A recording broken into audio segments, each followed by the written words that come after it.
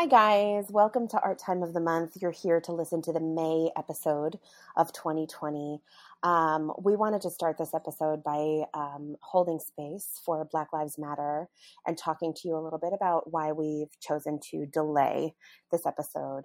While normally we post our episodes at the beginning of each month, this episode was scheduled to post on June 1st or 2nd, and that was really the time that the entire world was telling us to shut the fuck up and listen and really create space for Black lives and Black voices.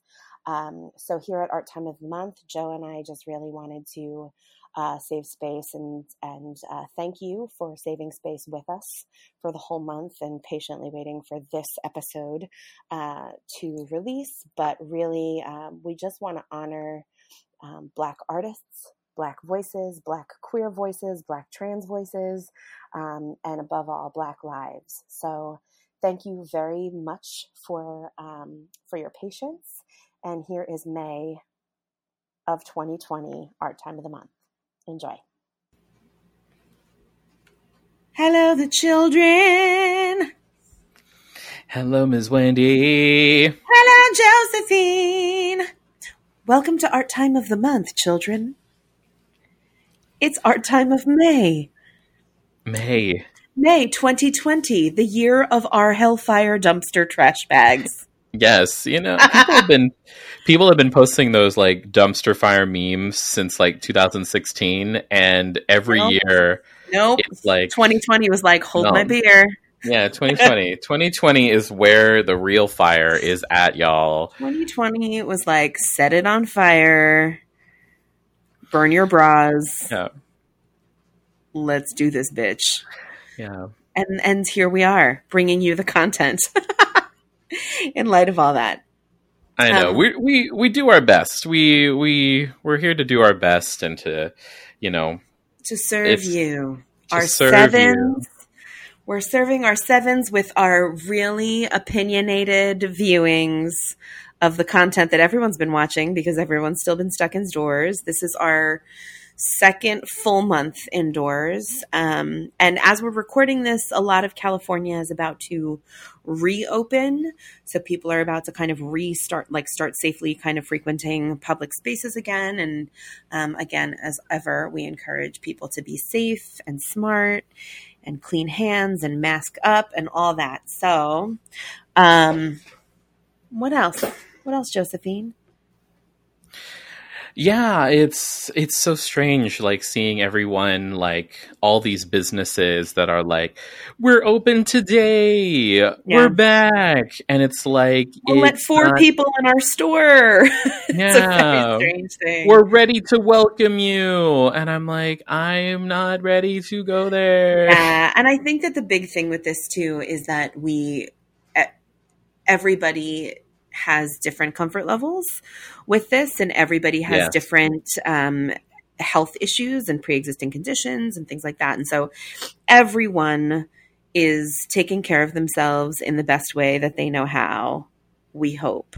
So we just encourage you to continue to practice self-care and self-care for the people around you as well, and keep you and those that you love safe.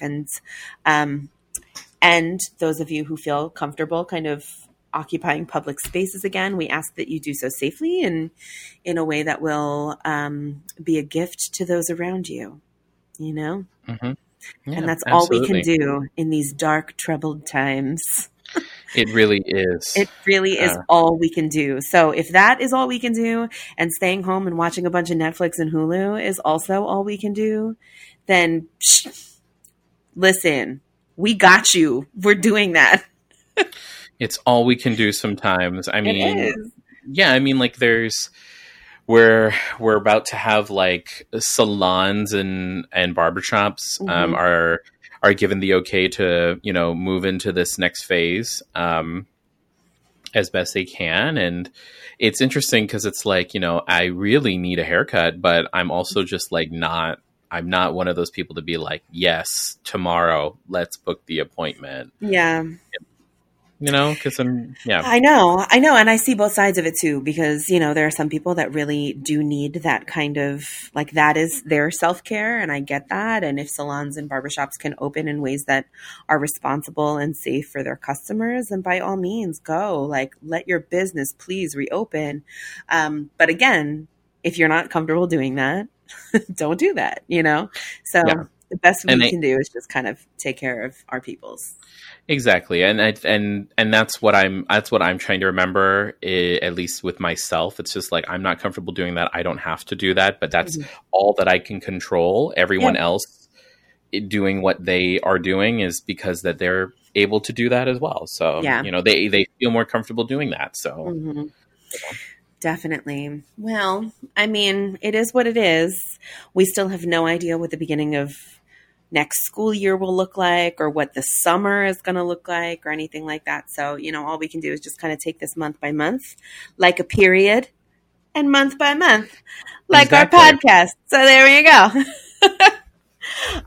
We have, in lieu of this, or in light of this quarantine, we have been, we're going to add a new segment to our time of the month called Comfort Viewing / Anxiety Viewing. Yes. So what are the things that we're watching to kind of quell our anxiety, but also just that, like, ear candy that we just kind of need on as, like, background noise that isn't necessarily this, like, thrilling brain work that we have to do. So much stuff that's out there is really beautiful programming, but, like, it's going to make your brain work and think. And so often these days, that is not what I want. I just kind of need background noise that's comforting and soothing. And so what has been your comfort go-tos? Well, I mean, like I've been watching a lot of things for comfort, and it's been really rare this entire, like, isolation period that I'm watching anything new, just because, And that's, like, just to that point you said before we started recording, I feel like I haven't seen a lot of things, but I've been doing nothing but watching things. And so, like, that's kind of where this is all born from. I'm sorry to interrupt. Exactly. No, you're good. And so, I mean, like, I've talked a lot about it on Fright School, about just the things that I'm watching to just have on in the background. Lately, I started the first season, and we'll see how long I stick with it. I started the first season of Wings from NBC. Wait, now give me some actors in Wings, and give our listeners a brief overview, because I, like, very vaguely in some long lost corner of my brain holes remember, like, seeing an episode of that show once. Sure. So Wings is a sitcom that takes place in a commuter airport. It's like an airport that has a couple airlines, but they do charters from Boston to Nantucket Island. And this is the airport is actually on Nantucket. And it's about two brothers who run an airline that was left to them by their dad. And one of them they're both pilots, and one is the, fussy, straight-laced character, and the other one is the kind of screw-up. Very Frasier. Yeah, exactly. Very Frasier, very Odd Couple. Got it. So you have, like, a straight Tim man. Daly. What? Exactly. Tim Daly plays one of the brothers. Tim Daly. Is it Thomas Hayden Church was also in this as well? Thomas Hayden Church, he's the mechanic. Uh-huh. You have a Tony Shalhoub. Yes, a pre-Maisel Tony Shalhoub. Pre-Maisel Tony Shalhoub is in this, and I forget what his role is exactly. I'm going to tell you right now, Antonio. Yeah, but, like, I forget what he is to the town, if he's, like, a driver or something, but... Got it. But Tony Shalhoub, and then there's one more, the other brother, I forget who plays Steven Weber. Him. Thank you, Steven Weber. Who... it's funny because, like, he recently was he did a movie, a horror film last year called The Perfection, that, like, I can't get like, watching Wings, I can't get the image of him as this horrible horror movie villain out of my head. So that's been interesting to, like, something that he's supposed to be really he's supposed to be fun in. There's a lot of people. I mean, the character of Frasier Crane was in this show also. Yeah, it was one of those films that take place in that same universe. Like the crossover of like Cheers, Frasier, all of it. Yeah. Tyne Daly was in this. Amy Yazbek was in it. George Wendt of Cheers was in it. Anyway, there you go. Yeah, a long lost gem of Wings. What else have you been watching?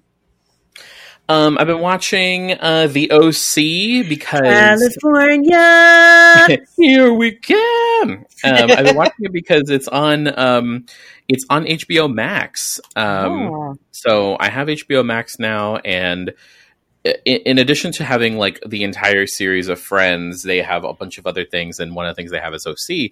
And I was like, oh yeah, let me watch this. They have a huge catalog, yeah. Huge catalog, and it's really it's so dated, but like it's such of that period where it was like 2003 is when the first season premiered, and it is they only made it 4 seasons, but it's like that network show of like there's 20 episodes in a season, and there's like the topical jokes about, and Peter Gallagher's eyebrows and. Oh my God, Peter Gallagher's eyebrows, Peter Gallagher's like lips in this one. He's got a lot of like, he's got like a light lip and a really pouty thing going on. Oh yeah, Peter Gallagher can get it. Yeah, Peter, and he plays like, surfer / lawyer and like real like liberal, cool dad. Yeah, exactly. Here for it. Yeah, Merry Christmas to you.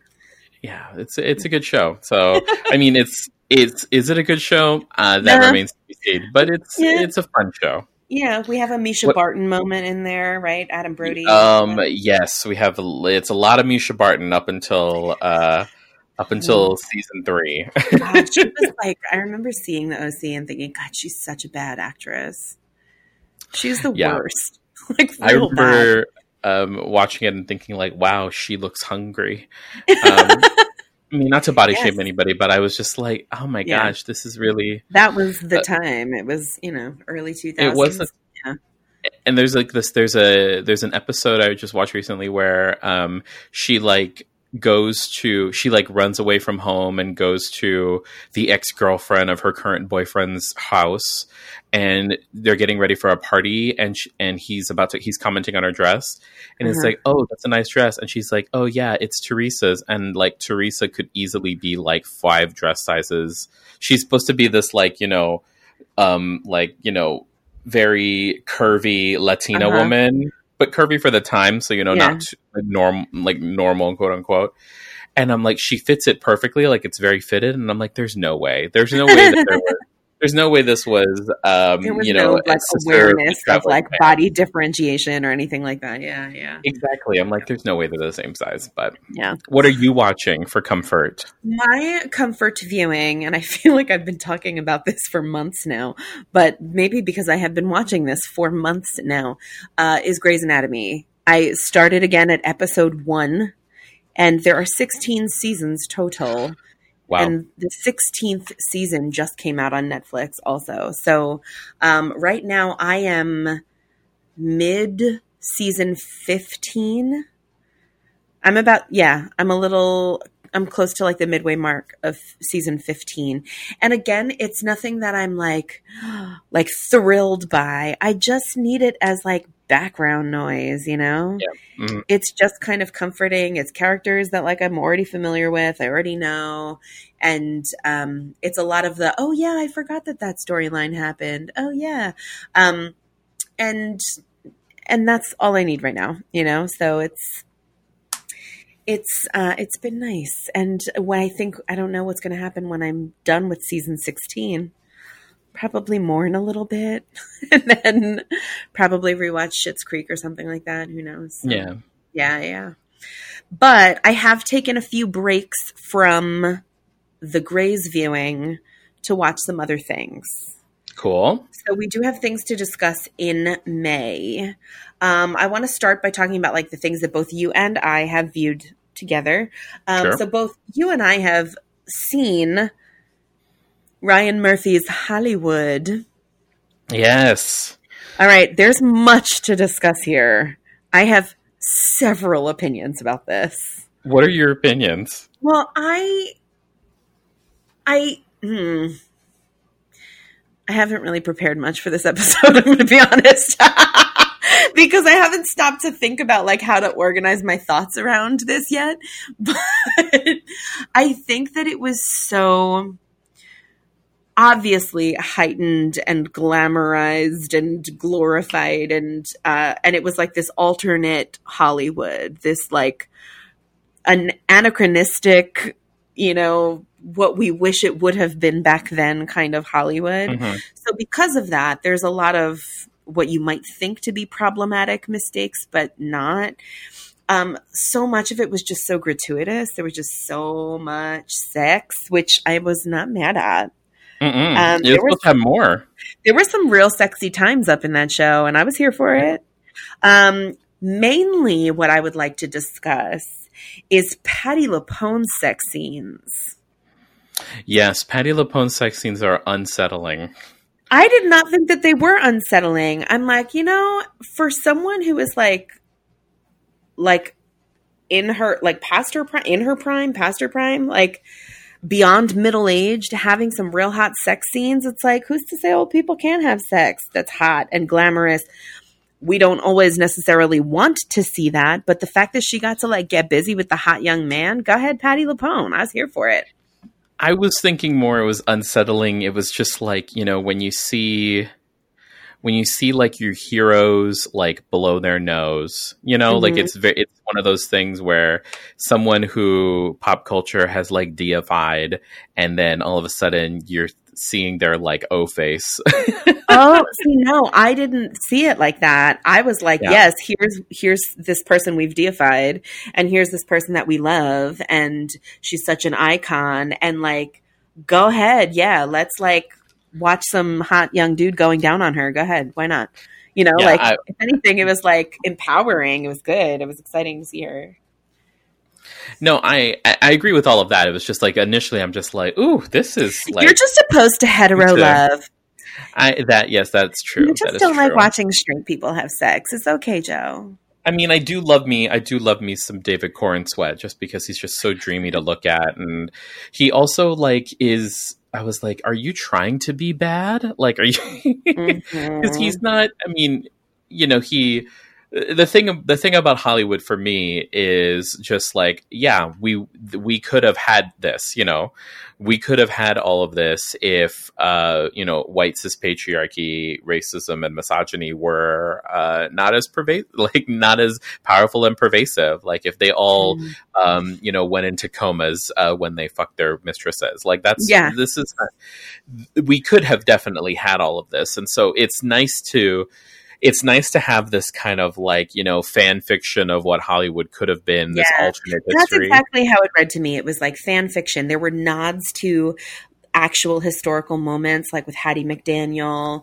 like with Vivian Leigh, like with Rock Hudson. But then, you know, like, no, Rock Hudson did not bring his boyfriend to the Oscars. And no, a black woman did not sit in the front row at the Oscars and win, you know, like, it just, no, you know, the first black woman to win an Oscar was Halle Berry, you know, in like 2005 or 6 or something, you know, so it's, yeah. Yeah, it was very, and I'm sorry, I should kind of to win an Oscar in the leading actress category, because Hattie McDaniel famously did it for Gone with the Wind for supporting.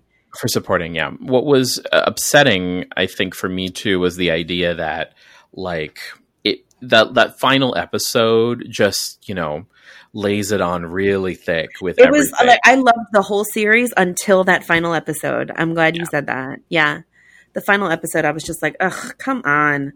Everything was so sickly sweet and just wrapped up in like a perfect little glossy bow. And it was just dumb. Everyone gets an Oscar nomination. Everyone gets an Oscar. Yeah. Whatever. Everyone gets they find the film, like the film, it got burned, but it didn't get burned. And I'm like, that's something you do when you have like, that's something you roll out when you have like a week in between the shows, like not in a bingeable format the way Netflix has. So yeah. I do want to draw attention to Jim Parsons in in the series. I think that as a villain, he was so delicious in this. And he, like, his moment of the caftan dance, like the dance of the veil, like problematic, but also speaks so, I don't know. It was just, he just kind of like slid into that evil so well. And that like manipulative Hollywood dick of just, you know, being that sexual predator and like pulling all of the strings. And, it was like a really strong performance from him. Yeah, he specifically did a really great job. I thought that the younger cast members who, you know, the series kind of centers around, I thought that they, you know, did well and held their own. But, you know, Jim Parsons was giving you like this masterclass in how to just slide into evil. Exactly. How to slide into this very sinister character. Yeah. And also Joe Mantello did an amazing job in this as well. Just there were some really, really great performances. Holland Taylor gave amazing performance. There were just really, really lovely moments. So, I mean, overall, really strong performances. I think the writing and the subject matter flawed, but you know, enjoyable. Yeah. Fluff. Yeah. You know, not life changing or nice. anything. Yeah. Have you ever? Never Have I Ever. Did you see Never Have I Ever on Netflix? I started the first episode based on your recommendation, and I have to say that like it is exactly what it was exactly what I thought it was going to be in the good way, you know, like it's just like where was this version of this story for me, right? Yeah. And this series has appeared on a ton of lists this past month as far as like must watch bingeable TV, for the representation, but also for the content matter. And that it deals with so many different things. And you haven't watched the whole series yet, so I don't want to get into like episodic and things like that. But the character work on this show is great. The costume design on this show is phenomenal. And Mindy Kaling's writing is so smart. It's just always really smart writing. There is one character I wanted to talk to you about though. And if you haven't seen the whole series, then I'll hold off. But anything you want to highlight? I think for a series that is so woke without that being the focus of the show, there is one character who is like the trope fat kid in school. And someone else, my best friend pointed that out to me too. She was like, how did you feel about that one character? And I was like, you know, I'm so glad you said that, because that was the only thing about the series that really bothered me, was that for a series that is so smart, I wanted that to also be treated better, you know? Yeah, to come correct. Yeah. Yeah. Well, you know, Mindy Kaling can do no wrong, so. I know. Of course. But I mean, it's totally bingeable. It's, you know, half-hour episodes, right? Yeah. And it's Mindy Kaling is supposed to write, I think she's writing Legally Blonde 3. She is. Yeah.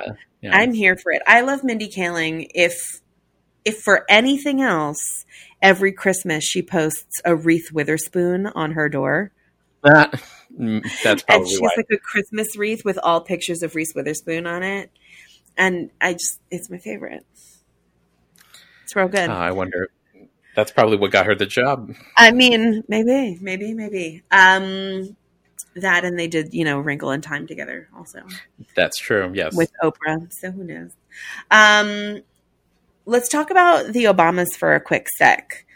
I watched Becoming on Netflix, which we have on this podcast extensively talked about that book, Michelle Obama's beautifully written memoir. And I can't objectively talk about that book because she's a hero and a queen and we love her. But that book is just so perfect and stunning. And so this movie was a really beautifully done documentary about her book tour. And her book tour was not simply a series of book signings. It was an arena tour, coordinated around the country with several different moderators of like different races, genders, ages, and ethnicities. And it was so exciting to see just kind of like the scope of how huge that book tour was, but also her reach as Michelle Obama, as the forever first lady. She is still doing the work, you know, and she is still putting it out there, and she is still connected with young people in every single city she goes to. So within the first 5 minutes of this documentary, you're just weeping and you're just longing for a happier time. And so again, it's like, you know, when I watch things like that, I'm a little fearful of like, oh, is this going to be like PTSD? Is this going to be hard to watch? But it's not. It's so celebratory and lovely and warm and good. And yes, it makes us long for the happier times that we were so blessed to have. But it's also like it makes us grateful to have had those times, you know? Yeah. Yeah. So speaking of the Obamas, there was the Obama virtues. The Obamas were like, fine, this current administration doesn't give a shit about education. Deuces, double birds, here we go. And so they organized all of the graduations. You want to talk about it?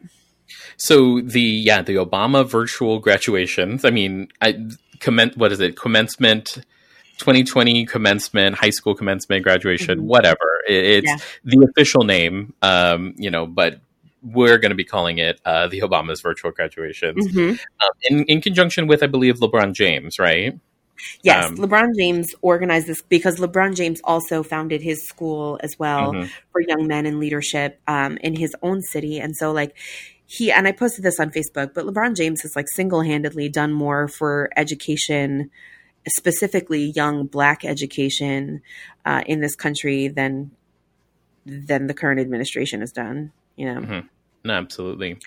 And so what this virtual commencement ceremony was a chance to not only celebrate the graduating seniors, high school seniors, but also to, you know, give them some inspiration. And again, I watched it out of sheer curiosity because it's like, how are you going to have a commencement that's supposed to be a commencement for everybody, but at the same time, you know, like what can you say? Because we all, that, you know, that kind of dangling thing above all of our heads, it's like we all know the reason why we are watching this and can't have the real quote unquote commencement.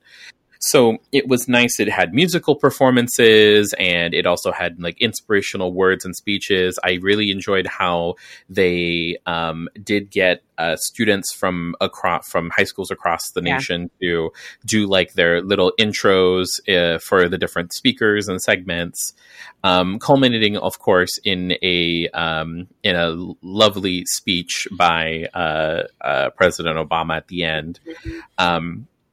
And it was nice because it was very hopeful. You know, it's very hopeful. They were like, join us at the after party on TikTok. And I'm like, yeah, that's okay.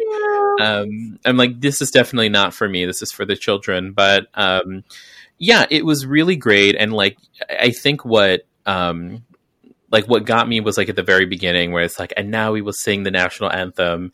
And then they had this like virtual choir of like these kids, all of these choir kids. Like just, you know, and they were all in like caps and gowns, and, you know, you can see their earbuds in looking at their Zoom camera in their Zoom camera. Talk about it. I know. It was like, no, it was a lot. It screens. Oh God, it was so beautifully produced and so beautifully done. And they did so in a way that all of the celebrity segments were filmed like individually in a studio with a green screen, so that it was really well produced. Yeah. And anything being done for this graduating class needs to be really well produced because they're being so shortchanged, and it's really, really difficult. Earlier that day, also that morning, President Obama hosted an event called Show Me Your Walk, and it was for the or show us your walk, something to that effect, for the HBCUs specifically. Mm-hmm. And then later in June, there is going to be another graduation ceremony. Michelle Obama is hosting a virtual prom on MTV in June, sometime like next week, I think next weekend.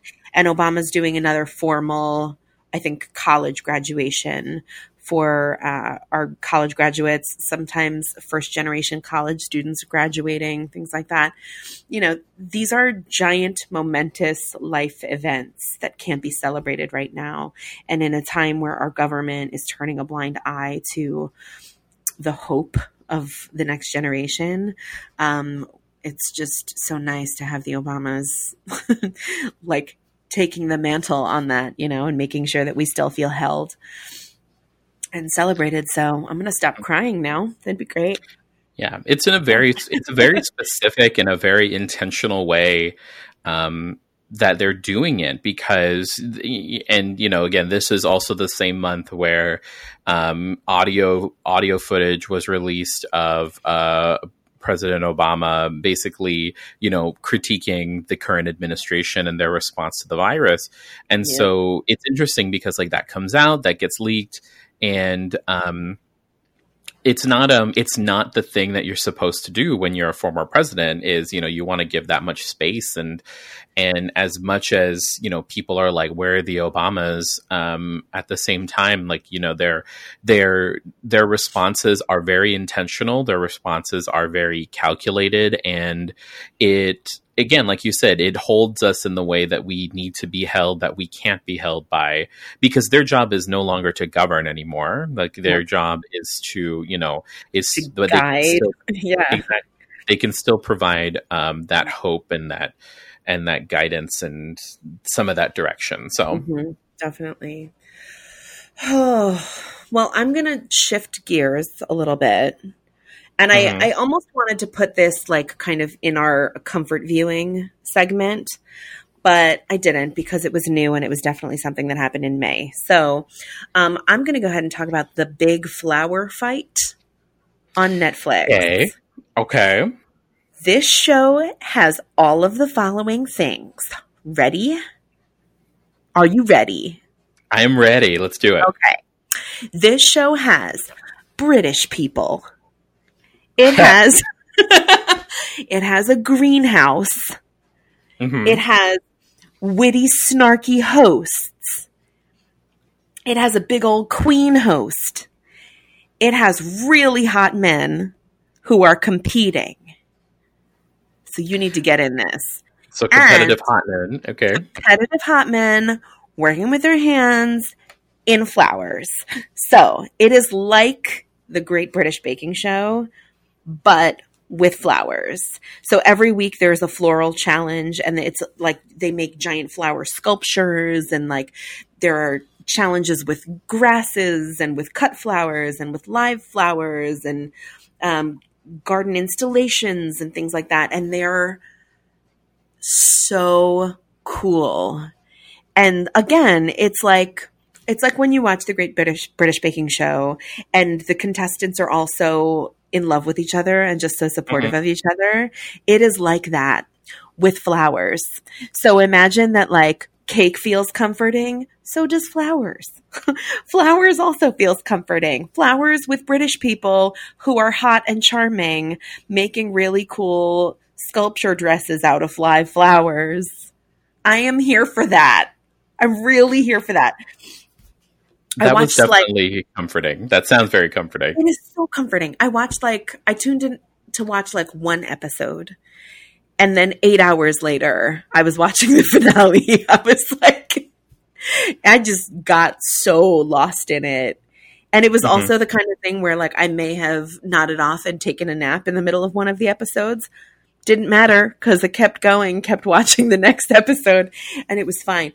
But there are some really cool sculptures. Like one of them made this whole like dinosaur T-Rex coming out of the ground, out of flowers and bamboo and stuff. It's gorgeous. And so it's just beautiful things as told by beautiful British people. And, you know, you feel like they're your best friends and it's fun and lovely. Awesome. And see, yeah, my recent British show that I've been watching is Nadia's Time to Eat, which is tell me about that. So Nadia's Time to Eat is it's a cooking show on Netflix, starring Nadia Hussain as the presenter, and Nadia Hussain famously won the British Bake Off in 2015, and she's a UK Muslim Brit. Like she had a job and everything, and so her whole thing, she's kind of like what I wish like Rachel Ray was. Like she's this. She has like 3 kids and is a mom and a wife. And she's like, you know, my philosophy is that you need to spend as less time in the kitchen so that way you can spend more time with your family. And so all her recipes are like, it takes 10 minutes to prepare and 20 minutes to cook, but it's delicious. And she shows you how to make like all of this great food, but using like a lot of shortcuts, using a lot of cheats, pantry staples, and she uses a lot of like like granulated garlic and powdered onion. But it's also a super British show because she models it off of what like the average British family would have in their pantry, and then she goes and shows there's the 3 different segments. The segments where she's in her kitchen cooking. Then she goes and she finds like some like British person who doesn't have time to make like lunch or dinner or a cake for their partner. Yes. And then she helps them like make something, make something fun and delicious. And then she goes to like a factory where she shows like where the food comes from. Comforting. So, like, and it's so, and she has this beautiful voice, and it's like she went to she made falafel sandwiches out of like British, like the Heinz baked beans. Oh my. And then she went to the baked bean factory where they make it and then gave them some of the falafel sandwiches. And that just sounds charming and delightful. I know, and she does have like her head covering. Mm-hmm. So it's great when like she's walking into these places where she has to wear like a hard hat, and she has like this like hard hat that's kind of like safely affixed on her head. Yeah. And seeing all of these people be so warm and loving to a Muslim woman is all my jam. I'm like, I love that. Yeah. Yay. I love this. I made her savory French toast that she did on the show. How did that go? Oh, it was so good. It was like I made it with exactly everything that she had, and it has like turmeric in it, which I was a little hesitant about, but I kept it in. But yeah, it's a good show. Again, British, like warm, comforting. Huzzah. I love that. Let's switch gears a little bit and tell me a little bit about Zoe's extraordinary playlist. Oh, goodness. Well, Zoe... I mean, also, we should point out that we are maybe nearing the end of, very soon, kind of maybe coming up on the end of our programming, like produced programming, right? Oh yeah, we're coming up on the we're about to enter new territory as far as like there being a potential. Hold on, Joe and I are FaceTiming. We're just going to keep this in here because we are FaceTiming each other, and then we lost the connection. Are you there? I'm still here. Hold on. Why aren't you picking up? Hold on, because I have to call you because I'm on my iPad, so I have to call you. It says FaceTime is unavailable. I need to see your face while we talk about bad TV. There you are. You're FaceTiming me. Hi, gorgeous queen. Hi. Hey. Oh, gosh. What happened? I don't know what happened, but all of a sudden I lost you. Okay. Skirt. Okay. Back it up. All right. We're reaching the end of original programming, really, because studios are about to run out of content that they have filmed before everybody went into quarantine. So that being said, Tell me about Zoe's Extraordinary Playlist. So Zoe's Extraordinary Playlist is a musical program on NBC. We talked a little bit about this last month, right? Yes, we did, but I finally finished it because all of the episodes were out. And I finally finished it. And basically what it's about is it's a woman named Zoe who is a computer programmer in fun swinging techie San Francisco. And she gets, through funny circumstance, she gets an MRI, and somehow an earthquake happens during the MRI, and so all of like Spotify goes into her head, and she gets this special power where she can hear people's internal monologues, but through song. And she's not a person, she's very science oriented, and she's not a person who knows much music. So she doesn't immediately pick up what the meaning of the different songs are, but she is able to hear people do their internal monologues and their secret, she calls them their heart songs. And she, and it's so funny because like she is like, people are dancing and all doing all of this like really intricate choreography. It's choreographed by Mandy Moore, who is the choreographer on Dancing with the Stars. So there's your Glitter Sports connection. And what's interesting about the whole thing is that. And what's interesting about the whole thing is the idea that, like, no one can hear her and everyone just sings. Like, Skylar Astin's in it. You got some really cool moments with Alex Newell, who plays her next door neighbor. And the way that they handle stuff with him, because it's just like, him and his, like, personal journey of, like, sexuality and gender identity and all the stuff with him is really interesting. Musical performances, you can take them or leave them. The dancing is probably what I'm most here for because it's all this really fun choreography. But the thing that's the most heartwarming about the whole series is that in this first season, her father has this disease where he can't speak. He is like aware. Peter Gallagher again? Yes, and we're back on Peter Gallagher. And we've come full circle. We are back to Peter. Here you go. Exactly. And so here we are with Peter Gallagher once more, where he is like just basically he got paid to sit there for most of the series, but she's able to at least know what he's thinking because he will sing things to her, and that's how he communicates to their special power. Peter Gallagher, I think he keeps his power in his eyebrows. Yes, and there's a lot of eyebrows in this one. It's Peter Gallagher and Mary Steenburgen. Ooh, so much eyebrow. And they play florists. They play landscapers, professional landscapers. This episode is so connected. Yes. We are hitting on so many levels today. What in the fuck? I love it.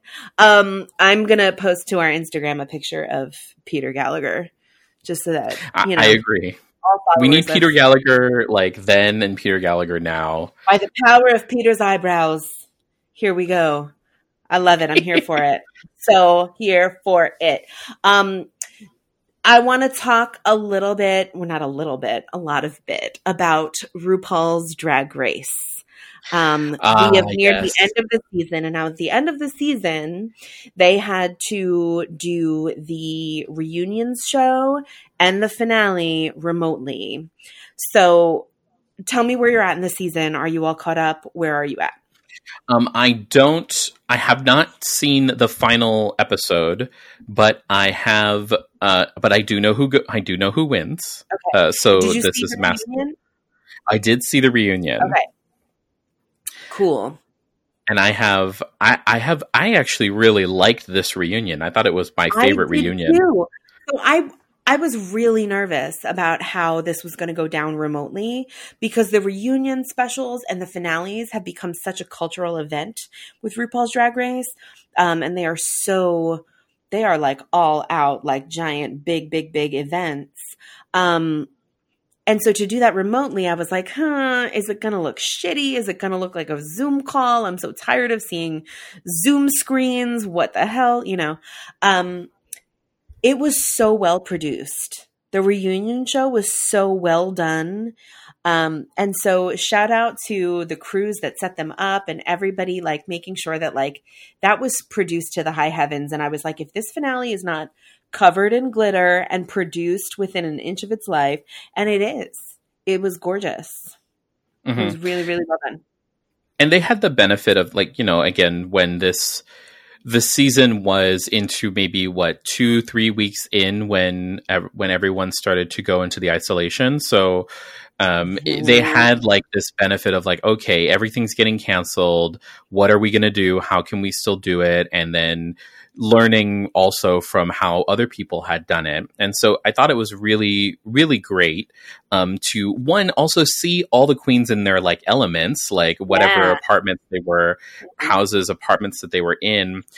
I felt like it had such a joyful, like it was a joyful thing as opposed to, because the whole season has been like had this awful pall on it with Sherry Pie.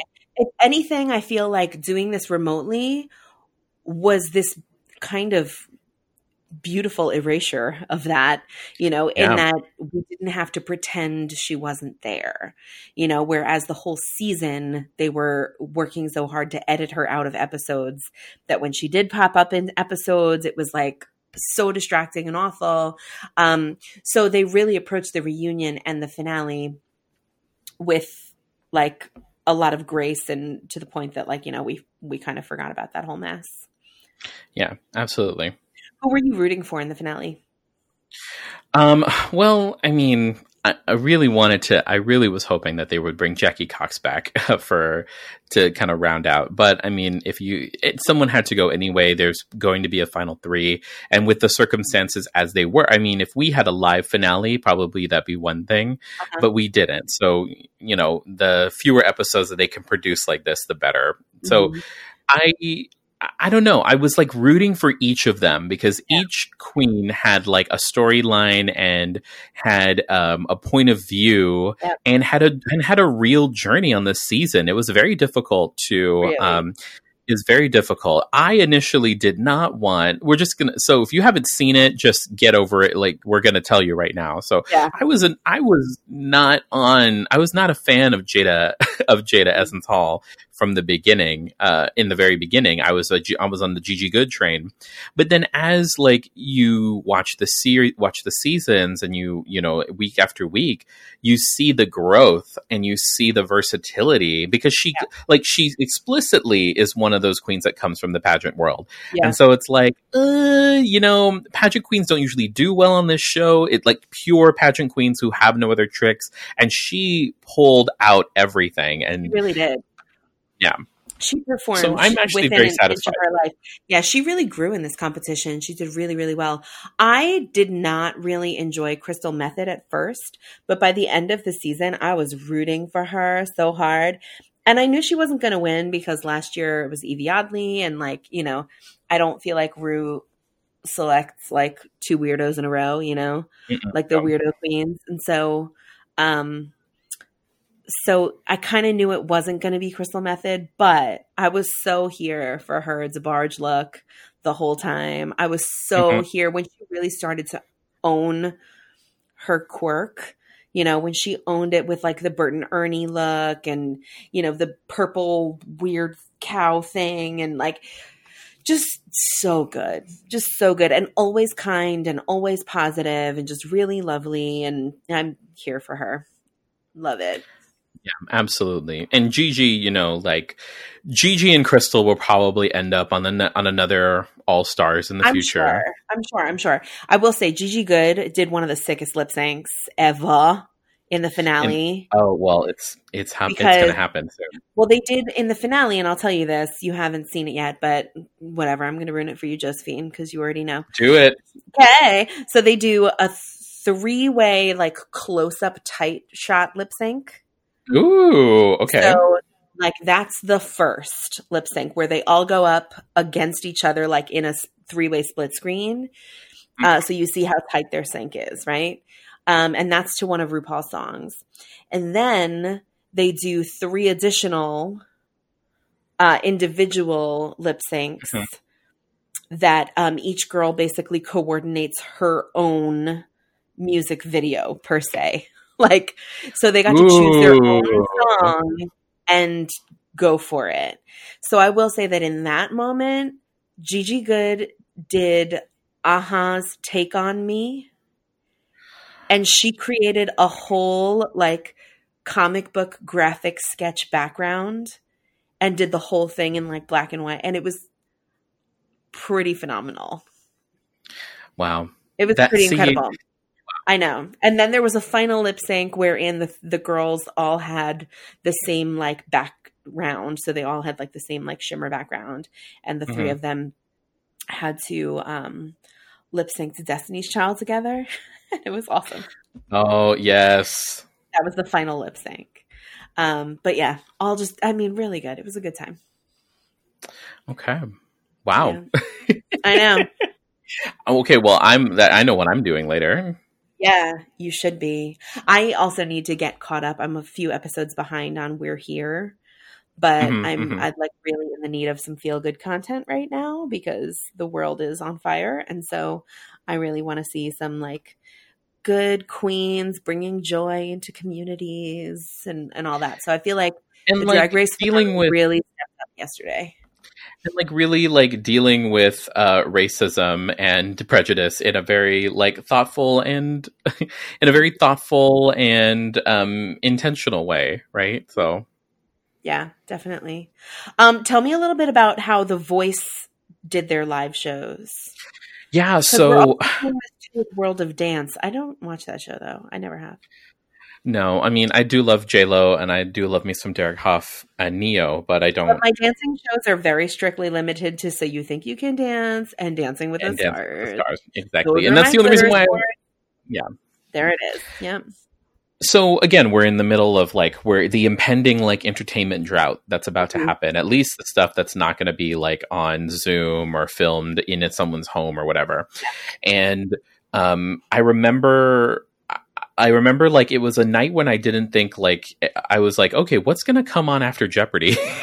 And it was The Voice, and it was the first like live show coming like after because they had been airing like all of the knockout rounds, and then they go to the live shows, and that's usually when, you know, everyone comes back from, you know, whenever they did the original shows. And this one was interesting because like it was Carson Daly in the studio by himself. All of and they showed the cameras. They had all the crew like, you know, 6 feet apart from each other.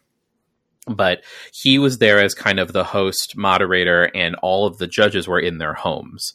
So you got to see, or at least in like the backgrounds that they got people, they got to see. And were the contestants in their homes? The contestants were also in their homes. So the interesting thing about this was that it was very similar. It was the graduation, Obama's virtual graduation was better produced, I felt, because they also had the benefit of being in like an empty studio with a green screen. Yeah. These contestants were in their homes, and they actually showed this on the show, how the producers sent them all equipment to use and to set up. And we're talking like lights and microphones and everything. They sent them all the equipment. They sent them guides, including the judges. And they all figured out how to basically set these things up. And they performed all of their like live songs at their homes with lighting and everything. Obviously, you know, the sound, like the backing tracks, it's a track, so it's not a live band, but I mean, it was actually pretty great. Like I was actually really, it was interesting because like it showed that there was still this level of continuity that could happen. I mean, it's not the same as like, you know, singing and then there's a live audience back there. And then every now and then you had that moment where you realize that you are watching people on a Zoom call, or at least for them, it was Microsoft Teams, where they're like, you know, talking over each other accidentally because of the delays, or like Carson's like, I have to cut you off because we're live and and you know, we can't make it. But I mean, they did the best that they could.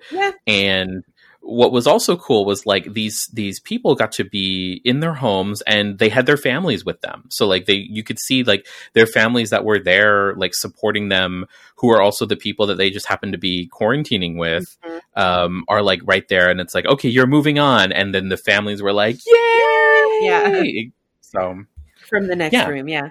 Yeah. I will mention this because this is not The Voice, but I'll mention that like I did happen to catch a little bit of like, it was on in the background, The Blacklist, which is that James Spader like crime show, crime procedural show. And The Blacklist, because they, you know, it takes place in all these locations and they weren't able to finish it. It was like cartoon, like they animated it. Whoa. And so I think they finished the series that way because they weren't able to finish the show. So you can hear like James Spader's voice and That's over it, but like everything is like animated, almost like it would be like a visual storyboard. And so I thought that was really interesting as really well. Cool. Wow. Also, again, like Aha's Take on Me. Yes. There you go. See, full circle. We are firing on so many levels right now. Let's talk a little bit about Lady Gaga. She is back. Oh, Lady Gaga. Lady Gaga. So Chromatica is the new Lady Gaga album. And you know, the gays have been wanting this album for a long time. She was supposed to release it sooner, like in April, and then delayed it till June, and then was like, no, we'll give it to you in May. And there were several leaks of the album, so a lot of people have heard the music already. But what I want to talk about specifically is like in anticipation of the album, she released a dance song with a duet with Ariana Grande called "Rain on Me." And like it is glitter and poppers. It is just like the gay song of the summer. It is in my humble opinion, it is what Nails, Hair, Hips, Heels was for last summer. No, it's your summer bop. It's the summer bop, and like all the gays were doing, like gay Twitter was on fire when it was released. It's a good song. Like I'm just like, oh my god, what I wouldn't give to like be like driving to work right now and just blasting this with the windows rolled down. One day, very soon. I mean, I'm fine working from home, but you know, I do want to be top down in a car one day with this song. Also, like, you know, we're in anticipation of like Pride Month. This is a perfect song that like you're going to hear at all of the gay clubs. So yeah. Oh goodness. Well, we're going to move on to a segment called "We Heard About It." Yeah, we heard about it. We heard about it, but we haven't watched it yet. And so on this, we have A Secret Love on Netflix, which is about old lesbians. Yes. Do you want to tell us about it in your gay corner? It's baseball lesbians. It is baseball. Is it baseball lesbians? It is baseball lesbians. They were on one of the teams that like the Rockford Peaches. Like we are the members of. Yeah. Oh my god! Of the All American League, we come from cities near and far. Yeah. Oh my goodness! I didn't realize they were baseball lesbians. Yes, they were baseball lesbians, but and they were like very secret lesbians. Yes, they were secret lesbian lovers. A secret love. Yes, can you imagine if they were out and proud, like in World War II? Yeah, in World War II. Yes, this is basically that's season 2 of Hollywood is just the lesbians, but they're out and proud. The thing is, we don't want to knock that. I mean, there were obviously gay couples in World War II, and there are gay couples documented throughout history. But this movie specifically is about this one couple who, like, for their entire lives, pretended they were friends and roommates, and, like, very late in life, from my understanding, very late in life revealed to their family that, like, no, they've been in love and they've been together their entire lives. They have been they have been together the entire time. But it also just goes to show like the lengths of like a family. Again, and we have not seen it. Neither I have not seen this. Neither of us have seen it. We have only heard about it. Only heard about it, but like it's one of the what this documentary says to me, at least from the trailers that I've seen, is it's very apparent, because that's kind of the world that I came from, where it's like it's very obvious that these two people are together, but like we're not gonna like tell, like we're not gonna say that, oh, it's because like we approve, but we also don't want to verbally approve. Like we're not going to say, how's your wife? How's your husband? Yeah. It's like, how's Anne? You know, how's Brian? Whatever. Yeah. So I'm anxious to watch this. Not anxious, but like I'm very curious to watch this, and it'll probably be a part of my like Pride Month viewing. Same. I was just going to say that there's a lot, that and the Circus of Books. Circus of Books as well. I also want to kind of include that in my Pride viewing. So maybe we'll do like a Pride segment next month as well about all the gay content and gay corners. Should just be the gay month long. It'll be the gayest corner ever, making up for the fact that it was like, you know, very heterosexual last month for me. The whole gay month. Yeah. Also, things that we heard about but did not partake in at all are the Lovebirds. Wasn't it released? It was released in theaters. It was supposed to be released in theaters. Okay, so instead of going to like release for rent or purchase, it went straight to Netflix. And this is Issa Rae and Camille Nanjiani. And so, and of course, the two of them are insanely smart, and they're both writers and all of that. And they put together this like crime drama romantic comedy from what from what I understand, because we have only heard about it. But people have been saying really good things about it though. Yeah. Yes, they have. And it's been one of the, it's been interesting because like it was anticipated to be released in theaters. Quarantine, Corona happens, it gets shelved, but then Netflix takes it over to release it anyway because it was already there. And again, like you have like romantic lead, right? You have Issa Rae and Camille Nanjiani. You have a Black woman and an Asian, like Pakistani Asian man who are there. And it's so fascinating to me, like, you know, this is the time we're living in, because like Camille Nanjiani is also like about to blow up. He's going to be in a Marvel movie that's going to be released soon, and you know all of this stuff. He's having a moment.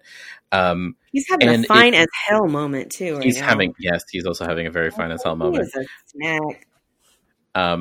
But you have, you know, these two there. I have heard that it's not like, it's nothing that's groundbreaking, and it's very much like, you know, it's very much a comedy that like anyone can do. But again, like I will take a comedy. That ear candy right now. Yeah, absolutely. Exactly. I'll take that right now. I would much rather watch The Lovebirds with a Black woman and a Pakistani man than like, you know, Date Night with two whites. I was just going to say it reads, I mean, the previews to me look very much like Date Night. And that was Tina Fey, and was that Steve Carell? Steve Carell, yes. Yeah. So it feels, the previews alone seem like, you know, the modern day Date Night. But again, we've only heard about it, so we don't know. We don't know. We don't know. Maybe we will one day, but we heard about it. So if you're curious and you've watched it, hey, let us know. I want to talk a little bit also, another thing we've heard about, and I do want to watch this. Very, very much so, is How to Build a Girl with Beanie Feldstein. And again, this was something that was going to be released in theaters, and it was really anticipated from like Sundance and all of that. It was based on the book by, hold up, what is her? Caitlin Moran wrote the book. And it was like a best-selling novel and all of that. And Beanie Feldstein is in it. And I feel like she can just do no wrong in my book. So Beanie Feldstein from Booksmart and all of that. And Lady Bird and everything else. So, yeah. Yeah, I saw this on, because occasionally I'll just go onto like iTunes, the movie store on my Apple TV, and and I'll like watch trailers, and I was like, oh, it's Beanie Feldstein with red hair. And British. And British. That looks so much fun. Yeah. Definitely. And then, so I'm like, okay, that looks like a fun thing. I mean, I love me a Beanie Feldstein.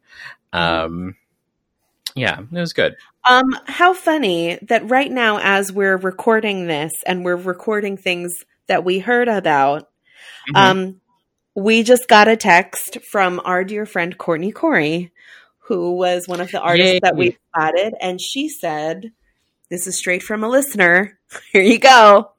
Listen, Sevens, all of you know us. You all have one of our numbers. So you can text us at any time with your recommendations.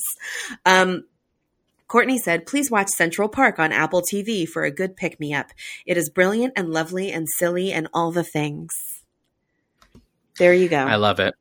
Thanks, Courtney Corey. We'll take you up on that. And that is on Apple TV. So there you go. Let's talk about our homework. Did we do homework? Did we not do homework? I did homework. What was the homework that I gave you that you did? Go. I did. I watched season 2 of Shrill. Finally. And your thoughts? Finally. I loved everything with Fran. You were right. I told you she got some good moments.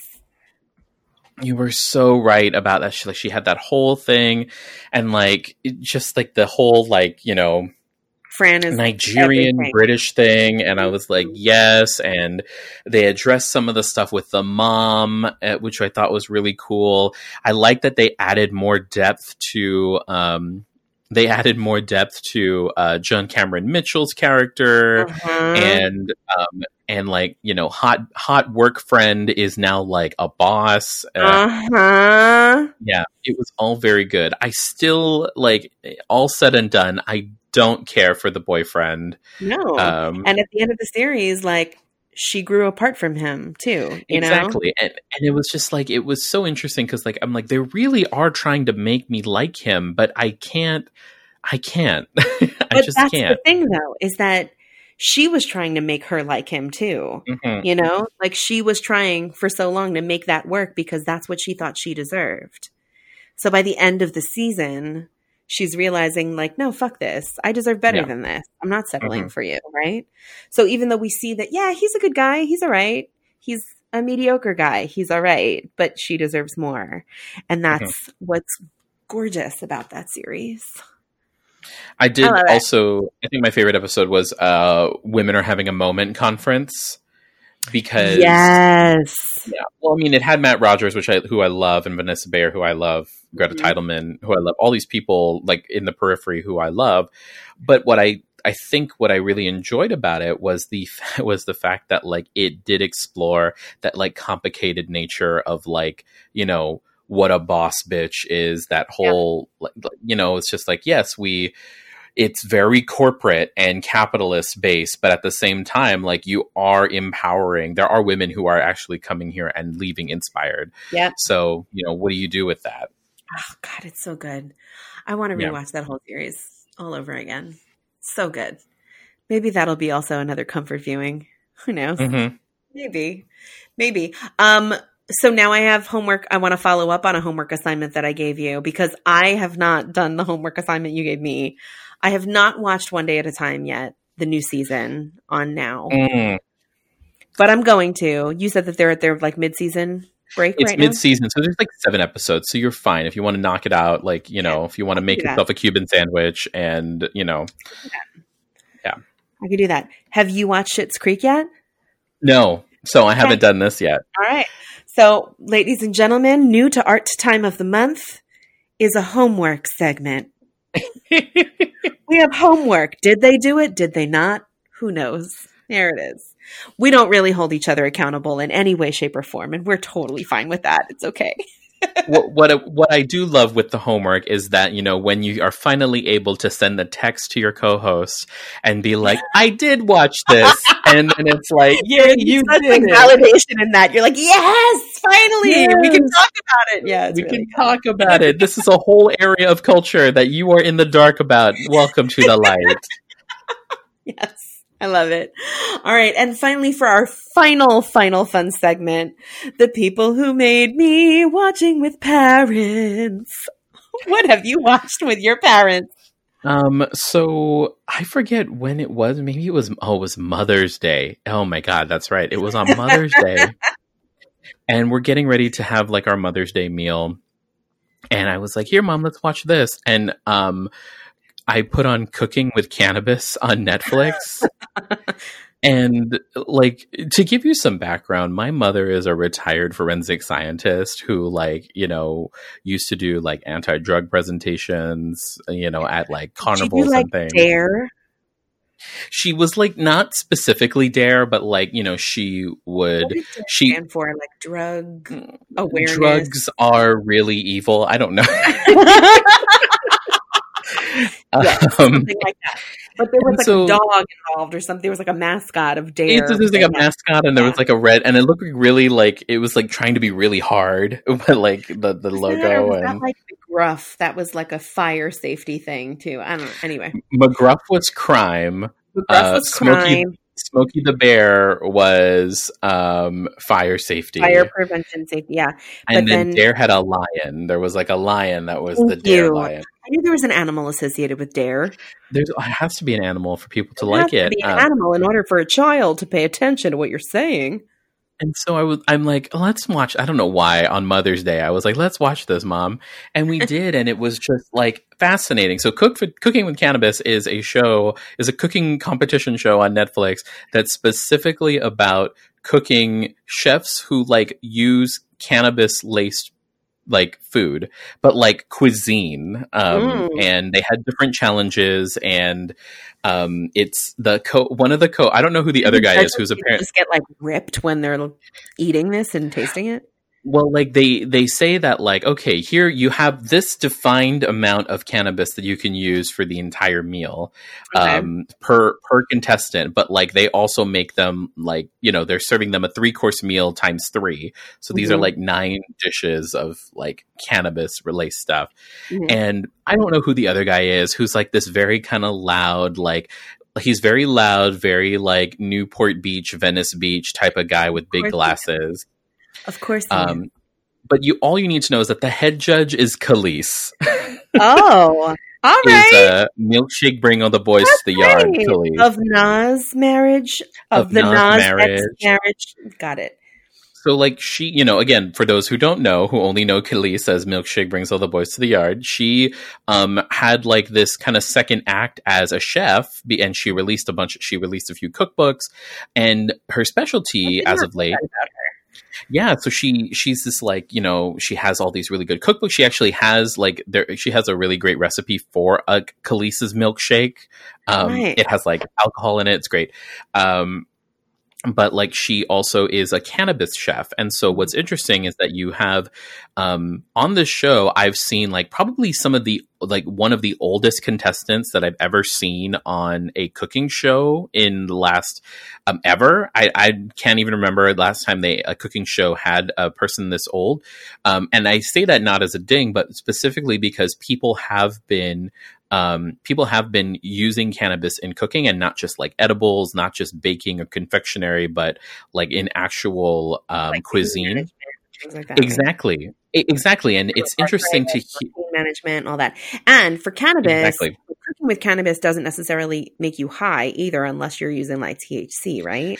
So they have like their pantry, which is just like this little dome of like weed. It has everything that you can think of. So one of the things that they do in the show is that there's a section of the show where they show them like, hey, everyone came in an hour before we recorded, or yesterday for an hour to prepare all of their ingredients. And so what they do there is that's where they infuse their honey or their butter or their oil with the THC or CBD.